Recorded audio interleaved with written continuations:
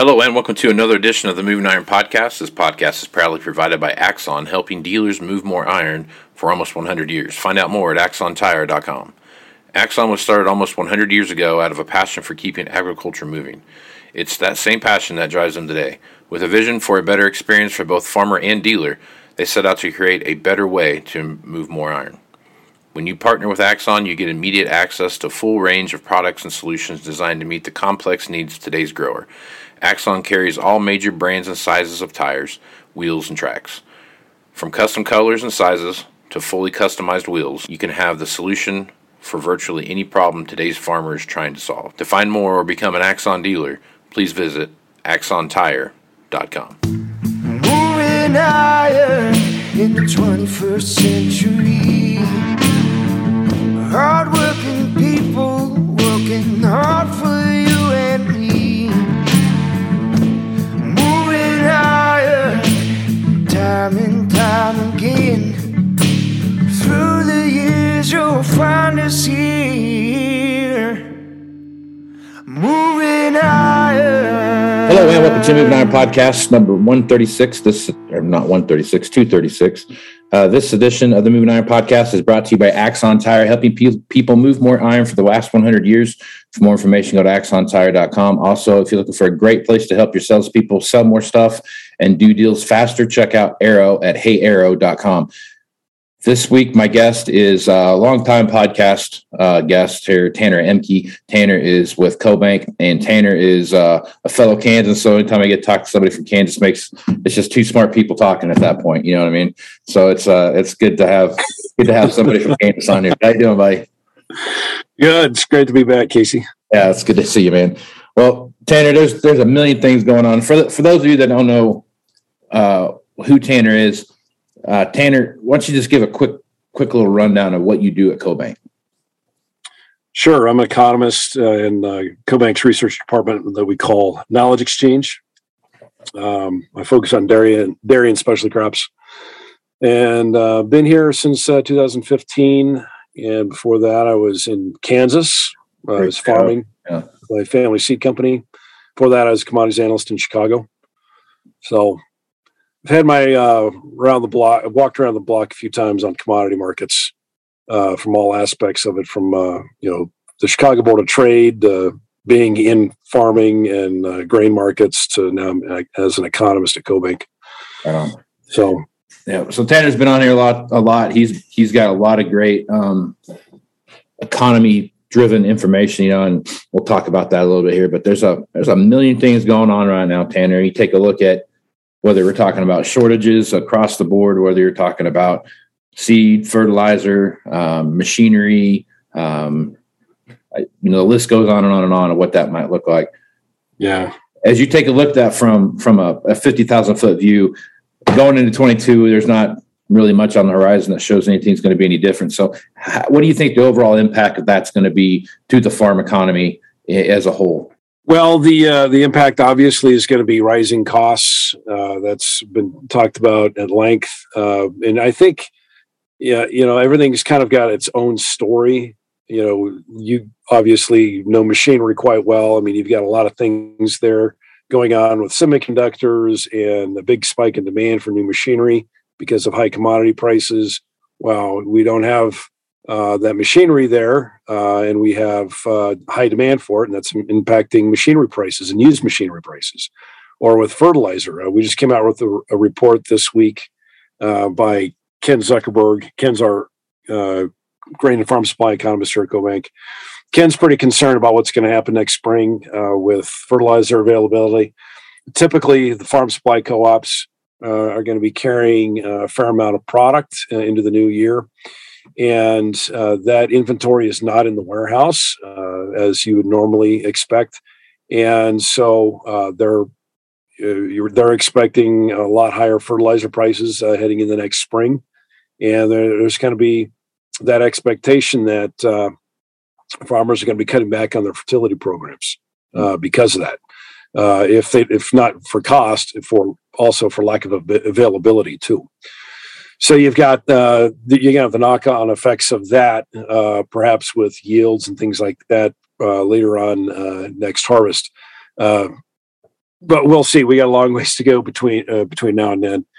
And then you've got labor shortages across the board at agriculture. That's always been a problem, especially in dairy and specialty crops that I cover, that are very manual labor intensive. And that's something that we're going to see playing out through most of 2022. The thing on labor is that that's not, quote unquote, transitory, like the Fed has been talking about, because we've had 6 million workers leave the economy for all their own different reasons. I mean, you had people taking early retirements. You had people wanting to start their own companies. You have people of fragile health that are immunocompromised and they don't want to get COVID at the office or at work. And so they've left the workforce, or perhaps they're caring for children or other family members that are of fragile health. So all these people have left the workforce, and perhaps some of them might be coming back. But I would expect that most of them are gone permanently. They're not coming back. If they do, it's going to be over a very long period. And so you've got this crush of this dearth of workers in the workforce. And when you're in agriculture and you're heavily dependent on labor, that's a big problem. Whether you're talking about production agriculture, with farming, with field operations of planting and harvesting, or other field operations, then you have processing. You got to convert all these raw materials into a processed good for consumers. And when you don't have the people there to do it, that causes that kink in the supply chain throughout all of agriculture. And then you've got the truck drivers, to move all those products from rural America to urban America. And nationwide, I think we're short about 80,000 workers, is what I've heard from the last estimate. 80,000 drivers. And pre-pandemic, we were short maybe about 70,000. So the problem has only increased with that shortage of long-haul drivers. Locally, that is a real problem in rural communities where you already have low populations and an aging workforce. And if you have just a couple of people decide to take an early retirement, you lose a couple of truck drivers in a small community. That can have some big effects. So then at the same time, it's that competition for scarce workers or scarce drivers. Let's say, for instance, I know back in my home area of Western Kansas, one of our biggest competitors for drivers was the oil industry, oil and gas. When these oil rigs start drilling more wells and they start putting up more rigs, they need truck drivers to move all that oil. Well, there's only so many people in a small community who are available to drive those trucks. And the oil companies typically are almost consistently more able to pay more for that truck driver compared to what the farmer can pay. And so with oil prices as they are, that's going to create even more stress on the local agricultural infrastructure. So these aren't things that are going to get resolved soon. In fact, I think that the pandemic has highlighted what has been an ongoing problem in agriculture, and that is the shortage of workers in local economies that are experiencing a declining and aging workforce. And that's especially true in animal agriculture, like dairy and ranching, and specialty crops, where you've got hand pickers out there, or hand harvesters, or a lot of people out there planting and harvesting by hand. So I think these are things that highlight perhaps some policy issues. Perhaps we need to be increasing immigration. That's always a sticky situation. I know the H-2A program has been the savior for a lot of people in production ag. We've been bringing more and more workers in from countries like South Africa. Well, guess what? We got a problem now with Omicron in South Africa. So it's just kind of like this one thing after another. And I don't want to be doomsday about the ag economy. I mean, commodity prices are high. Farmers and ranchers and processors are going to find a way to make the most of the situation. But we're going to ultimately, long term, Casey, this comes down to investment in technology. For instance, in dairy, what I cover, that's going to be more focus on robotic milkers. It's going to be more focused on automation in parlors, using cameras and things like that to track cows. Those kind of things start to make a lot more sense when you can't find the workers there to manage the herd.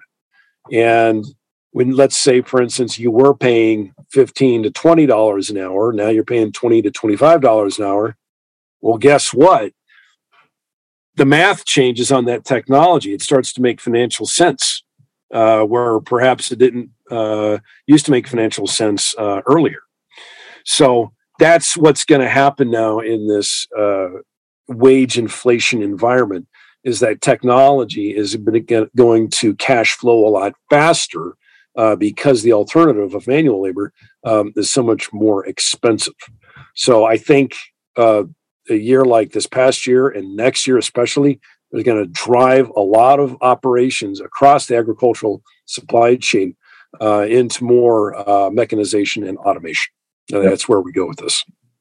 Yeah, I agree. I talk about that a lot from the equipment standpoint, just because of what you just talked about. I mean, I don't know. I've been in the farm equipment business for 15 years now, and I don't know that there's been 15 years of conversations about the shortage of help and what that looks like.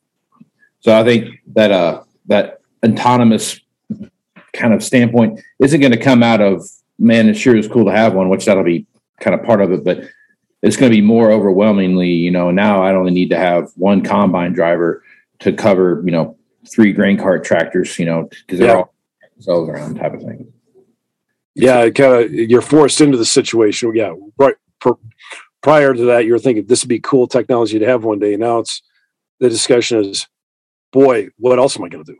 I have to do this. Right. If I'm gonna maintain operations or grow our operation, we the only way you're going to be able to do that is deployment of technology so your workforce can do more.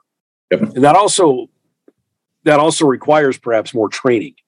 That's one conversation that gets left out, is when you climb the technology chain, you got to have employees who know how to use the technology.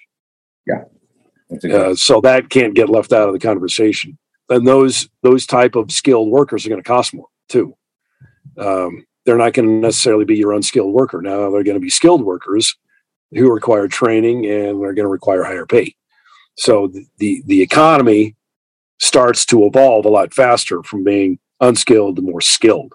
You got to have people who are willing to live and work in rural America and do these kind of jobs, but are also skilled and trained and know how to be up to date on the latest technologies. And as we know with tech, it's going to change. You may buy up the tech chain today, and you may be on the leading edge of technology for now, but pretty soon that technology evolves pretty quick.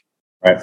And you got to stay on top of it, which means now you got to change your viewpoint of labor. You're no longer hiring commodity labor, people that are unskilled. You've got to find a way to retain your skilled workers and keep them up to date on their skills and their knowledge of technology. I mean, this forces a change across the entire landscape of agriculture.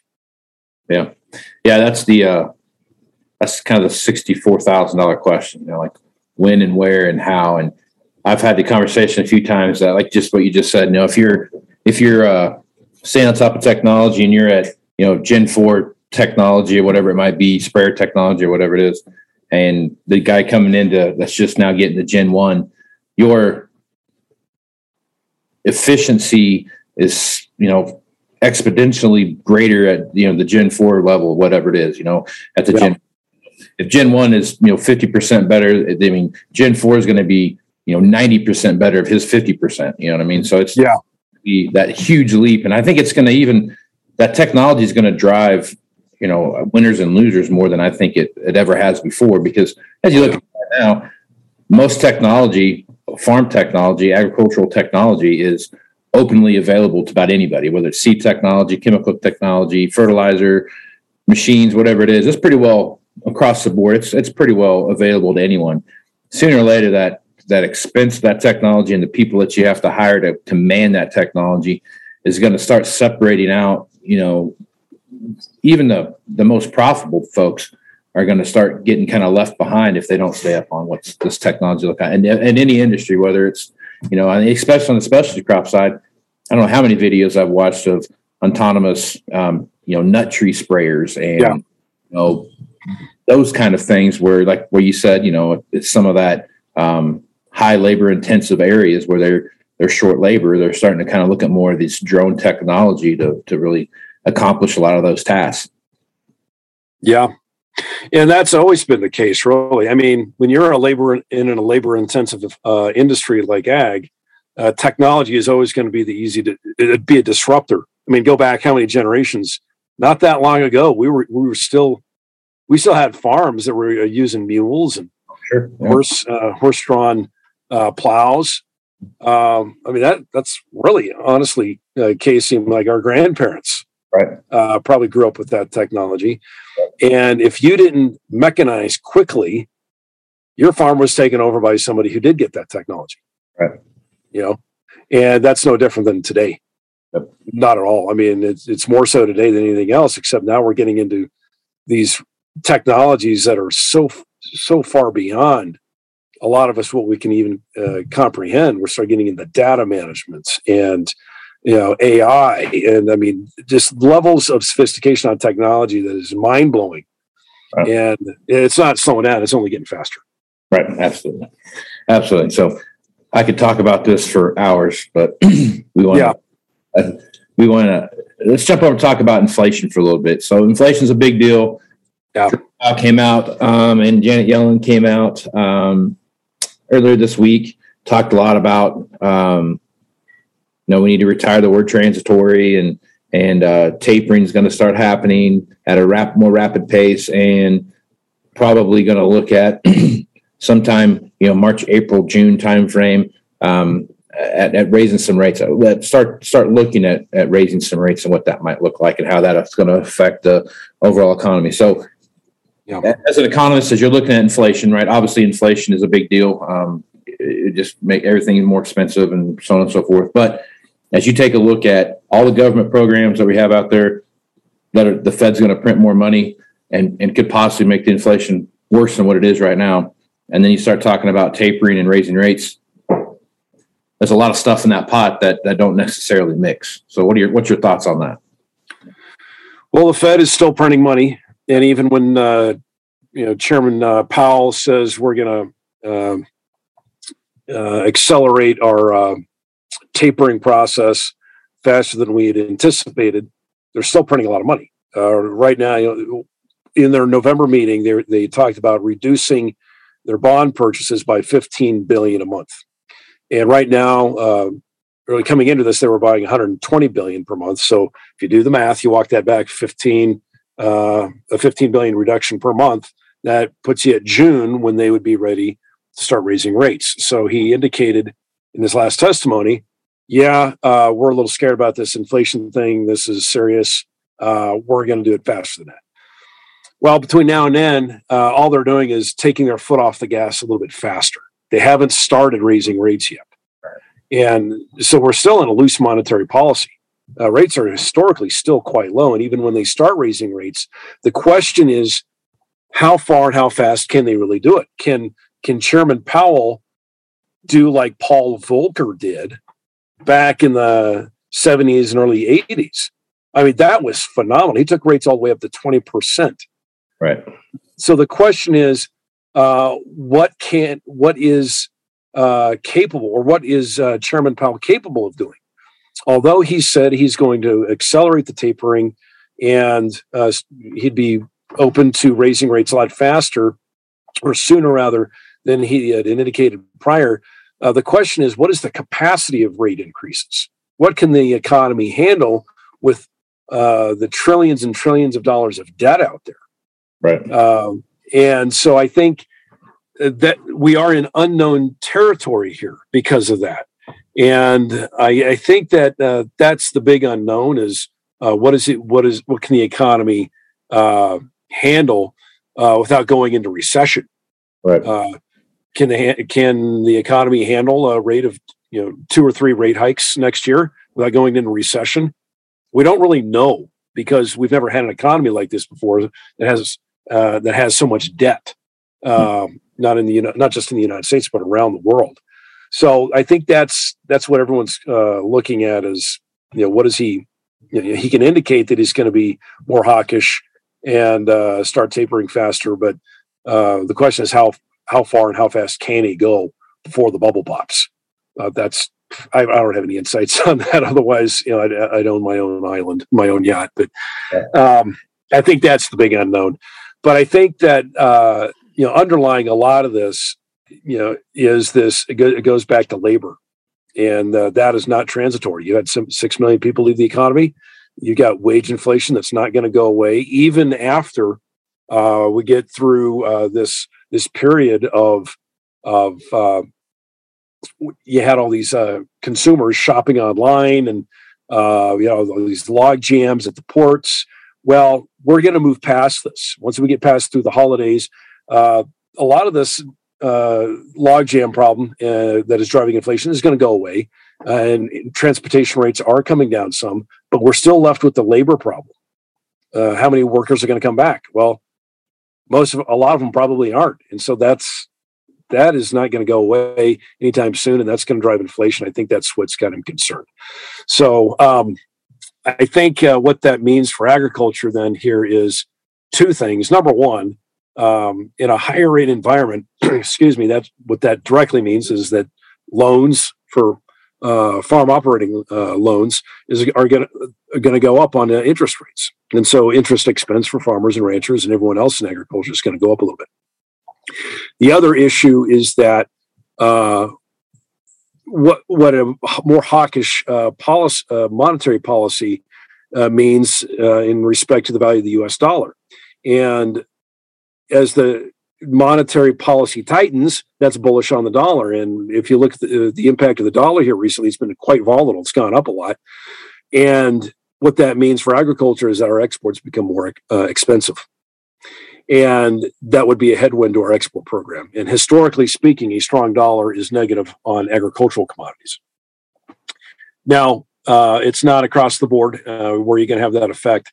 And I talked about this at a conference here this week at the Farm Journal Milk Conference. And, some of this may be some of our markets may be impacted more than others. Some may be immune to it. Like, say, for instance, our dairy exports could be impacted over to Asia, but at the same time, we've got a retraction of the global dairy herd, especially over in New Zealand and Europe. And we've got historically high milk prices over in China and much of Asia.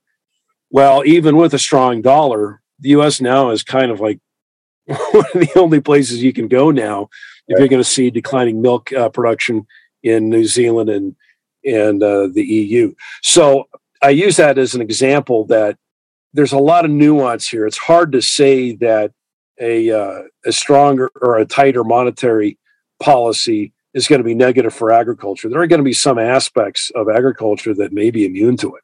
You don't know, but I don't know. There's a lot that goes into those decisions at the Fed, and Omicron, however you want to say it, could change some of that. The jobs report that just came out today indicated that hiring slowed down quite a bit. That companies are concerned about Omicron becoming a drag on the economy and impacting business. And so that may very well turn into something that could affect the Fed's decision on how fast or how soon they want to raise rates. So a lot of things up in the air there, Casey. But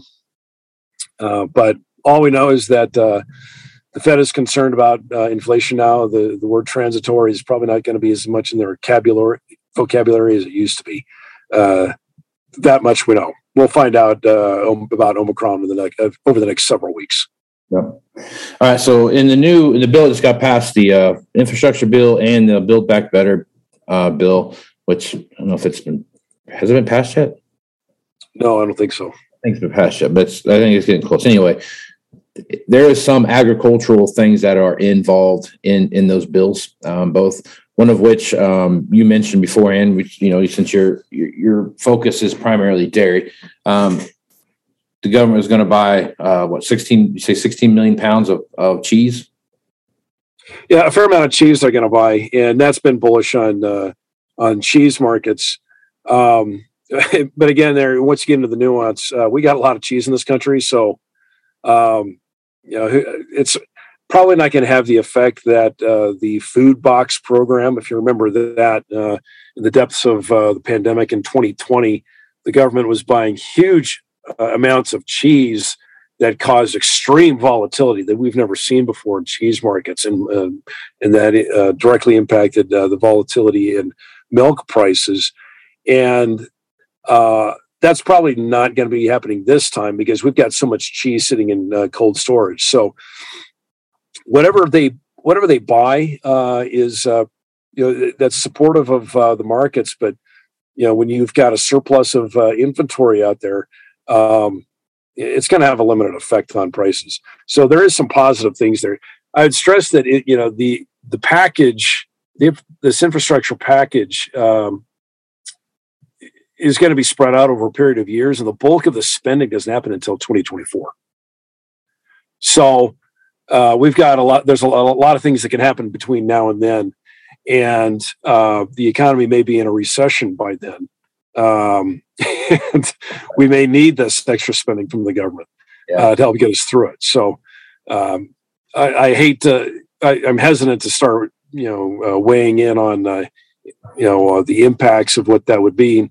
But in the big picture, though, infrastructure is a good thing to be going into debt. If you're going to be going into debt on anything, it's infrastructure, because that's going to have longer term payouts on the economy in your productivity. So I typically don't see debt as a good thing, but if the government's going to be going into debt, infrastructure is a good thing to be doing that on. You want to invest for the future. Agreed. Okay, so let's talk a little bit about some shortage. You kind of hit it on a little bit with milk, and talking about New Zealand and the EU kind of having some fallback there on a little bit of what they have as far as milk production goes. When you look at overall ending stocks for corn, wheat, rice, soybeans, I mean, we don't necessarily have a bunch of that stuff laying around.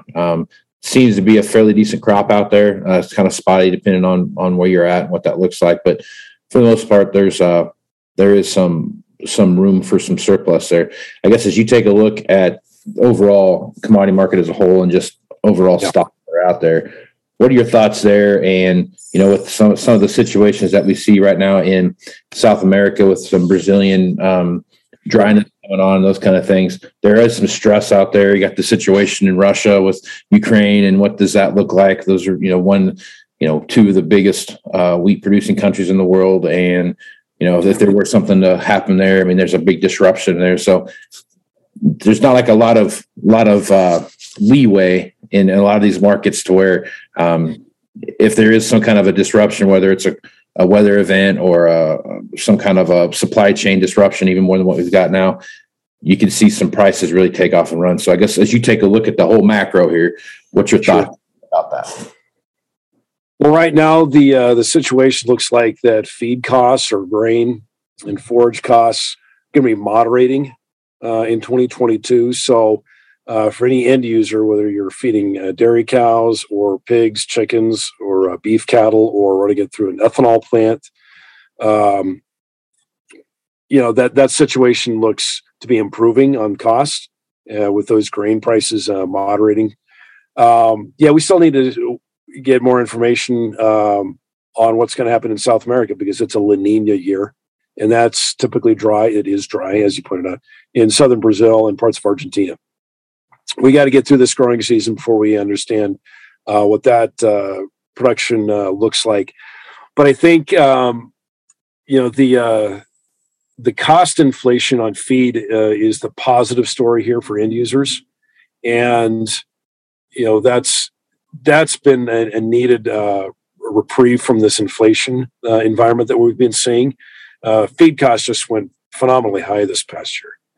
And we've also had drought out in the western part of the U.S., impacting hay and corn and silage production, especially out in places like California and the Southwest. And so the improved crop scenario that we're seeing this year with stocks elevated, that's huge. We need that. I think the big story here is what's going to happen in South America. You also mentioned what's going on in the FSU, former Soviet Union, and that's a big reason as to why we have such high wheat prices, and they are restricting exports out of that part of the world. That's going to be, that's hard to. That's the geopolitical situation that you're referring to there, Casey, is hard to gather. I think you're referring to Putin and his desire to acquire part of Ukraine. Is that right? I don't have any opinions on that other than it would probably be disruptive somehow. I would assume that there would be, on a very large, a very macro viewpoint, some sort of penalty on Russia if they were to do that, and people, countries would say, we're not taking your wheat as a consequence, and that may shift purchases over to other parts of their exporters like the EU or the US. But that's a whole other issue. I think that on the feed situation, though, that's been the positive right now, and if you look at the futures curve, it's definitely moderated. We just have to see what happens in South America. Longer term, we've also got a situation with this renewable diesel, and also part of this this package, this Build Back Better, is the jet fuel, renewable jet fuel subsidy or credit. Boy, I tell you what, I've talked to some economists about that, and they anticipate that in order to fulfill the demand, we're going to need about 28 million more acres of soybeans. That's not coming from the U.S. We're tapped out. It's going to come from South America. So in the longer term, that's going to be driving a lot more demand for oil seeds, and that's the driver there is going to be soybean oil. The positive here is that soybean meal or canola meal, whatever whatever grain they're going to be using, would be in surplus domestically, and we'd sacrifice our soybean export program in that scenario. So domestic supplies of soybean meal would be a positive.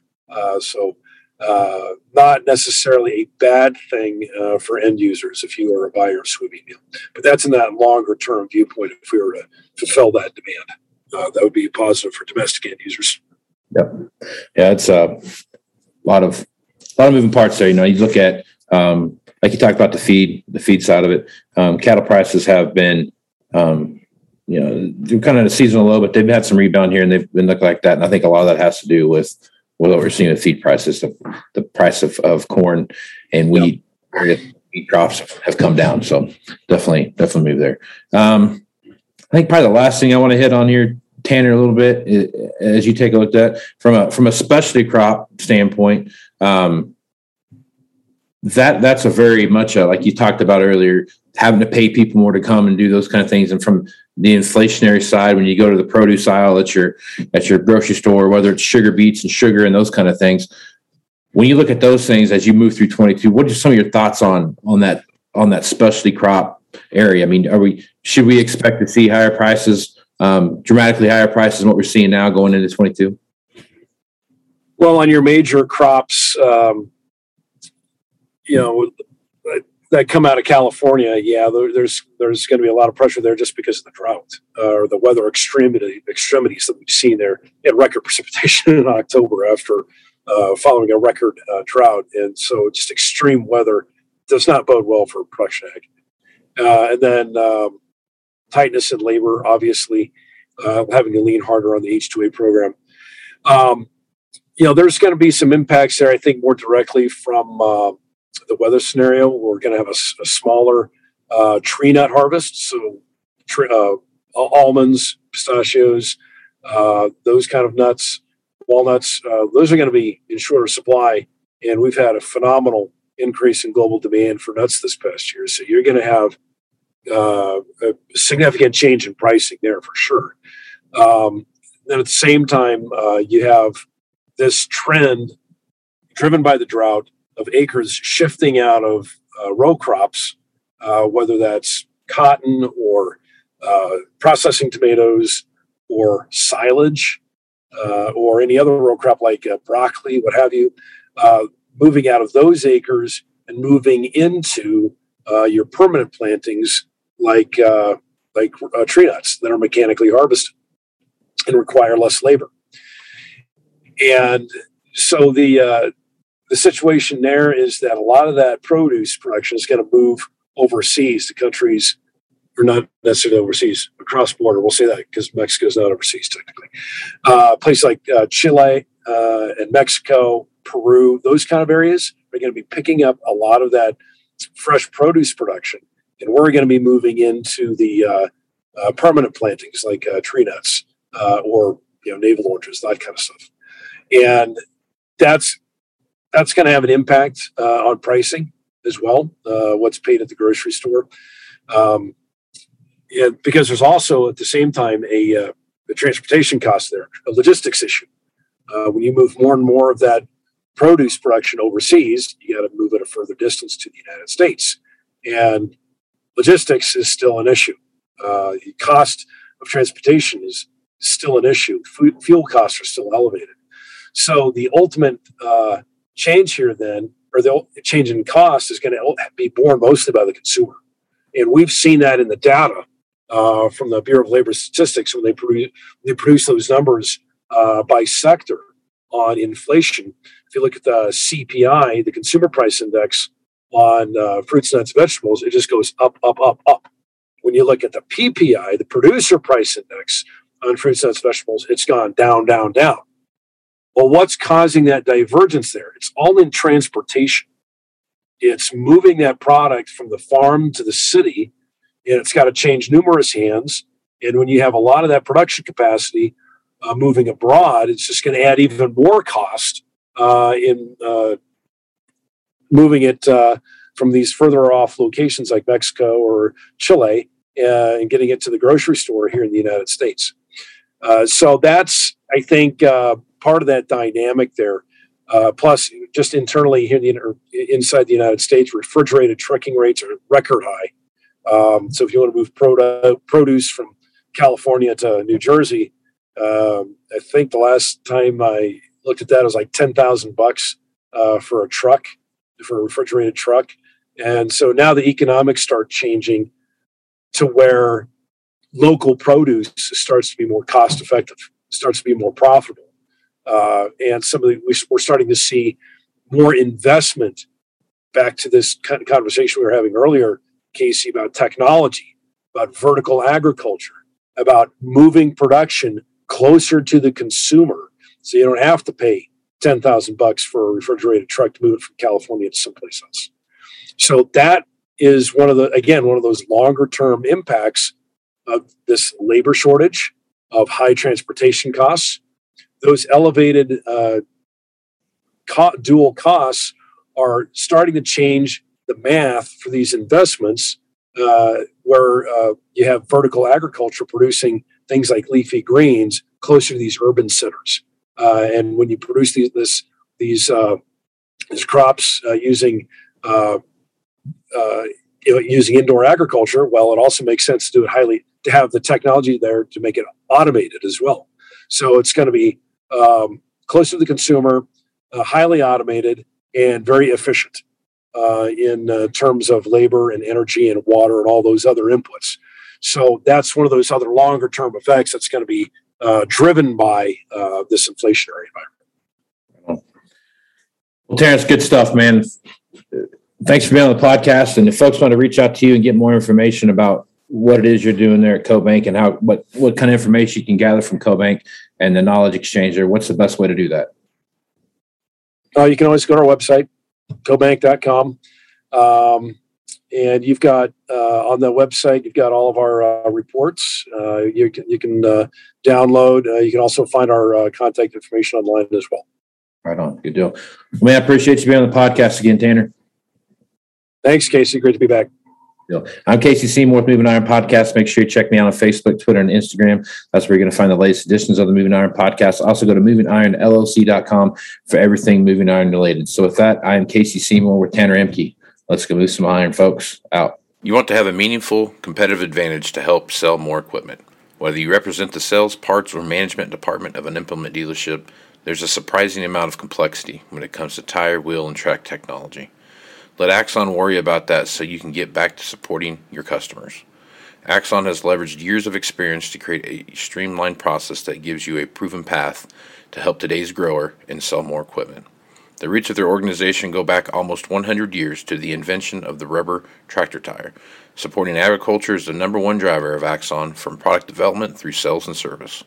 To find more or become an Axon dealer, head over to axontire.com. Moving iron in the 21st century. Hard-working people working hard for you and me. Moving iron time and time again. Through the years you'll find us here.